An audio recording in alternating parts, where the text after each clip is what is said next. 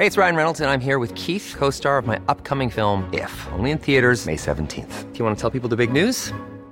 All right, I'll do it. Sign up now and you'll get unlimited for $15 a month and 6 months of Paramount Plus Essential Plan on us. MintMobile.com/switch.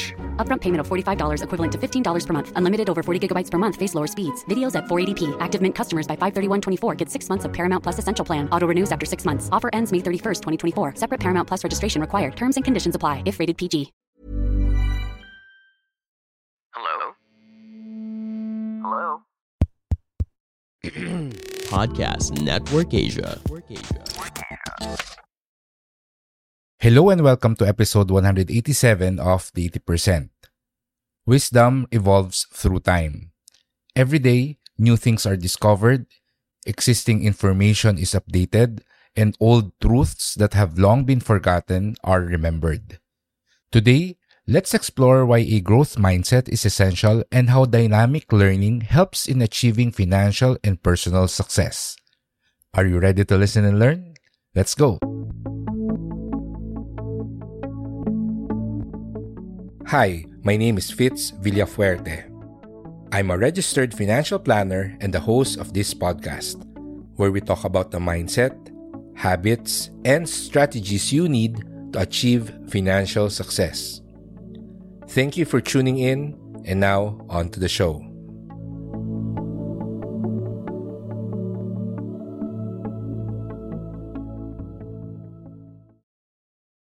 The illiterate of the 21st century will not be those who cannot read and write, but those who cannot learn, unlearn, and relearn.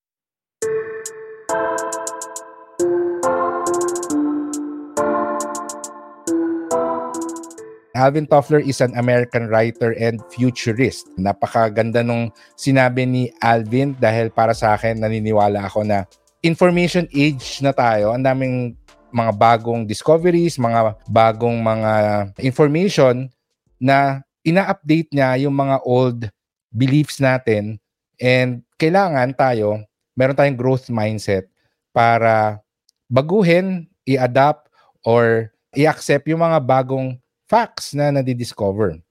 Isang very simple na example na naiisip ko, yung bloodletting. Alam nyo ba yon na dati, I'm not sure kung kailan, mga 17th, 16th century, yung bloodletting, yung hindi ka magdo-donate ng dugo eh. Bubutasan ka, tapos dadalo yung dugo mo kasi apparently it's good for the body daw. No? So that's an old belief.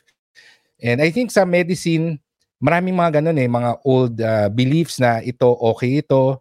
And in fact, may mga ingredients or may mga gamot nga dati na akala nila may medicinal properties, pero upon further studies and research, na-discover nila na masama pala siya sa katawan, di ba? Yung coke, di ba? Meron siyang traces of cocaine, and eventually na-discover na it's an addictive and it's bad for the body, so hindi na siya part of legal substances that we can consume. So things like that. In the perspective of financial literacy or personal finance, I can understand yung mga medyo matatanda na sinasabi nila na okay naman na itago yung pera or yung savings sa time deposit. Kasi particularly in the Philippines, nung 70s, 80s, sobrang taas talaga ng interest rate ng time deposit. I remember seeing a time deposit certificate na 10%, 11% yung binibigay. 11% per annum. Isipin nyo yung ganun kataas. So if you were an adult during that time, I can understand na mas okay na sa time deposit kasi ang taas naman na binibigay niyan. Kahit na through the years, nag-depreciate na yung interest rate na binibigay ng isang time deposit, the markets have changed, and sa panahon ngayon, ang best performing currently, syempre yung I would say Pag-ibig MP2 and the stock market, those are the, sabihin na natin, stable and good earning paper assets that we have right now, not the time deposit anymore.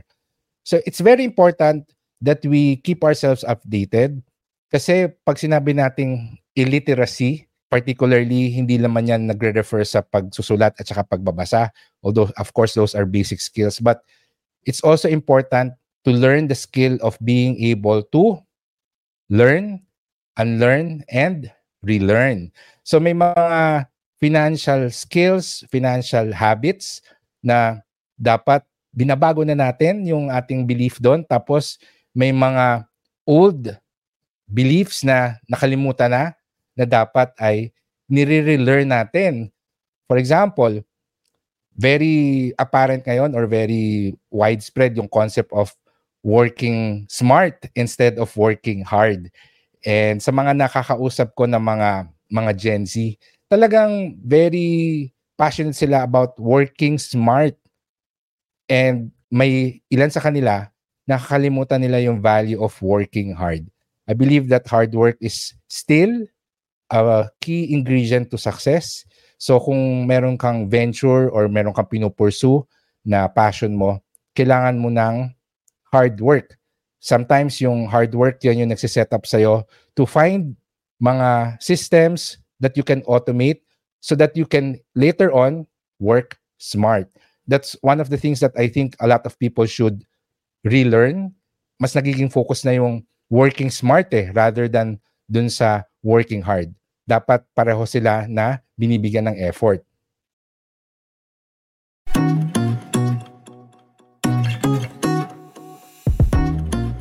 Sa mga investors, alam nyo ba yung country risk? Ito yung risk na baka malugi or mababa lang ang investment returns mo kasi sa isang bansa ka lang lahat naka-invest. Kung yung portfolio mo ay puro investments sa Philippine economy lang, then you are exposed to country risk. Kapag hindi maganda ang ekonomiya ng Pilipinas, lahat ng investments mo pangit. That's why it's important to be diversified and it includes investing in other markets. Dapat meron ka ring pera sa forex or sa foreign exchange market and sa ibang bansa, sa US market, sa European market. Kung gusto mong matutunan kung paano ba mag-invest sa forex and other global markets, meron tayong website na pwedeng puntahan. You can go to bit.ly/learnforexph and nakalagay doon yung first steps on how you can invest in forex and the other global markets. Again, that's bit.ly/learnforexph.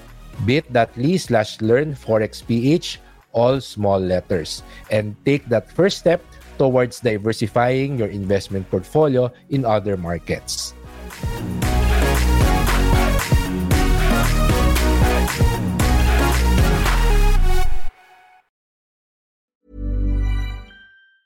Planning for your next trip? Elevate your travel style with Quince. Quince has all the jet-setting essentials you'll want for your next getaway, like European linen, premium luggage options, buttery soft Italian leather bags, and so much more. And is all priced at 50 to 80% less than similar brands. Plus, Quince only works with factories that use safe and ethical manufacturing practices. Pack your bags with high-quality essentials you'll be wearing for vacations to come with Quince. Go to quince.com/pack for free shipping and 365-day returns. Hiring for your small business? If you're not looking for professionals on LinkedIn, you're looking in the wrong place. That's like looking for your car keys in a fish tank. LinkedIn helps you hire professionals you can't find anywhere else, even those who aren't actively searching for a new job but might be open to the perfect role. In a given month, over 70% of LinkedIn users don't even visit other leading job sites. So start looking in the right place. With LinkedIn, you can hire professionals like a professional. Post your free job on linkedin.com/people today. Yung concept of passive income, maraming nagiging obsessed sa passive income. I can understand, syempre maganda yung may passive income ka, but still, yung active income, that's also very important. Karamihan ng mga nakakausap ko na mga young urban professionals din, they are so obsessed with creating passive income na hindi nila naiisip na yung active income, that's actually a stepping stone towards creating passive income. Gusto nila pure passive income kagad or passive income kagad yung ginagawa nila. But I tell them, for example, a business, at first, it's active income. At first, you really need to put in a lot of hard work. Pero once the business grows, once maging stable na yan, you can definitely hire more people to do the work. Tapos, eventually, magiging passive income na siya kasi hindi ka na directly involved dun sa day-to-day operations niya. So, it's now passive income for you. So, yung mga ganyang concept, nakakalimutan yung active income and you working hard. Kasi, yung mga success stories kasi, it's always emphasized on working smart. Yung mga motivational speakers, it's always talking about working smart and pursuing passive income.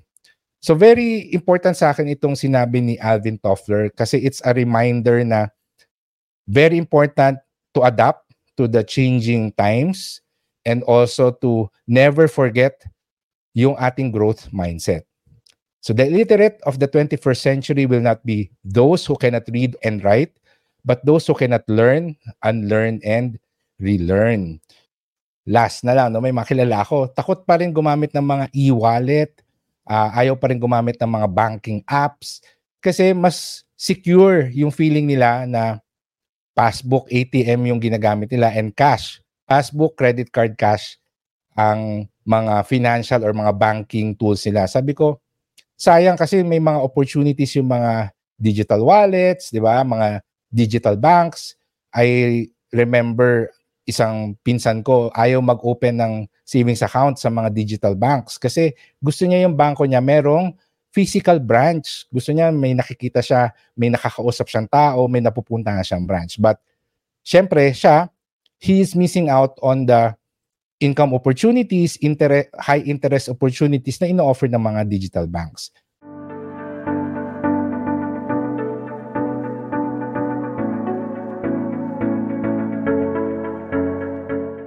Isipin nyo, ano ba yung mga beliefs nyo ngayon na nag-update na pala at kailangan natin matutunan yung bagong paraan?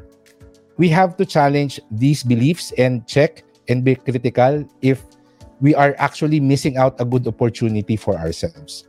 So again, the illiterate of the 21st century will not be those who cannot read and write, but those who cannot learn, unlearn, and relearn.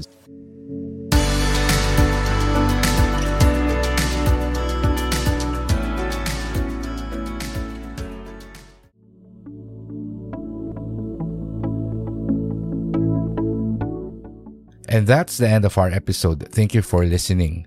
To contact me or catch up on our previous episodes, you can visit our official website, the80percentpodcast.com. Lastly, be sure to subscribe to our podcast, leave us a review, and share it with your friends. Muli, ako si Fitz Villafuerte at magsama-sama ulit tayo sa susunod nating episode. Goodbye, take care, and stay safe.